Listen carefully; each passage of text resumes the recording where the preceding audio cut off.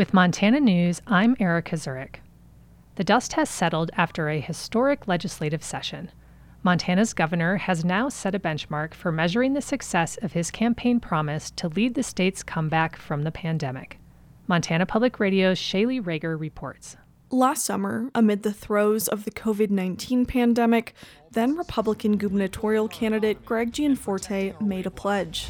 I'm Greg Gianforte, and I'm ready to lead Montana's comeback. Gianforte arrived in the governor's office with Republicans holding ironclad majorities in the House and Senate.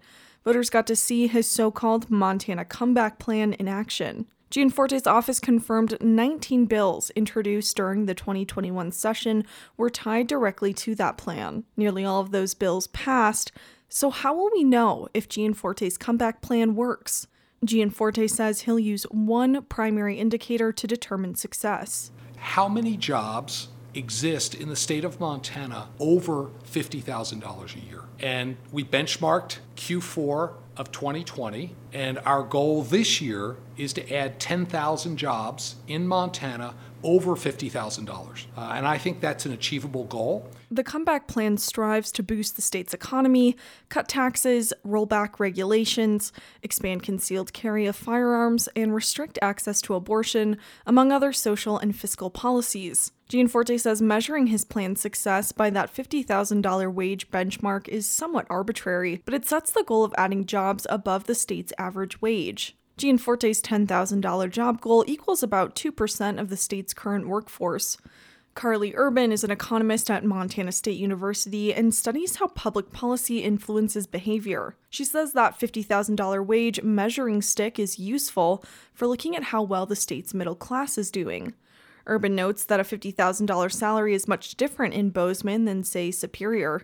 She says it may not be feasible for jobs in rural places to pay that much. I'd really be curious to see at present day how many of those are in the more populated areas versus some of the more rural areas. Gianforte's goal of boosting the state's economy is aided by roughly $2 billion in stimulus funds from the federal government.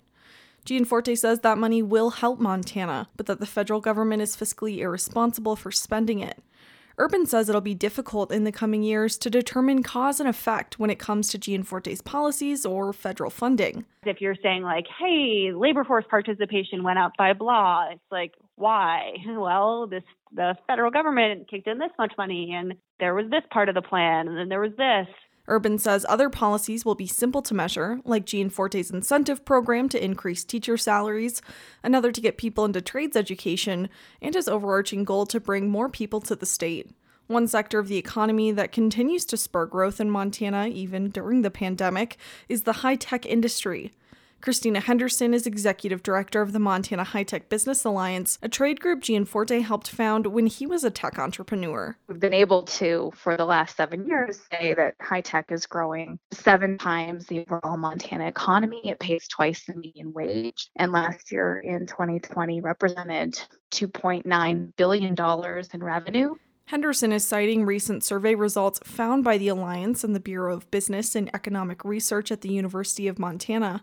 Henderson says the tech industry is growing and will benefit from the recent tax cuts backed by Gianforte. However, some members of the High-Tech Alliance are concerned that socially conservative policies, like those targeting LGBTQ Montanans, will push new businesses and workers away from Montana. Many of their clients and partners are part of industries that care deeply and have strong policies in favor of diversity and inclusion. Others question how the plan for Montana's comeback will help low-income residents. According to state data released in May of 2021, the median yearly wage in Montana is under $38,000. Heather O'Loughlin, co-director of the Montana Budget and Policy Center, says the new tax cuts disproportionately benefit the wealthy and could impact the state's ability to pay for government assistance programs. I think there is a lot of question about what those bills might meet in the long term.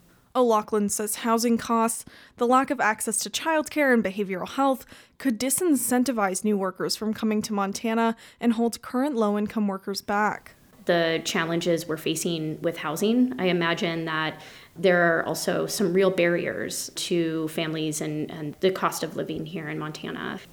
It may take years to see the full impact of policies from Gianforte's comeback plan, and some tax cuts won't go into effect until 2024, while other laws are being challenged in court. In the meantime, Gianforte's office has rolled out a campaign to ask Montanans who've left the state to return home. These are our kids and our grandkids. We've been exporting them for too long, and frankly, we want them back. Gianforte's comeback plan says when there's more good-paying jobs, those kids and grandkids will come back. Only time will tell if his invitations to return are answered. I'm Shaylee Rager, Montana Public Radio News.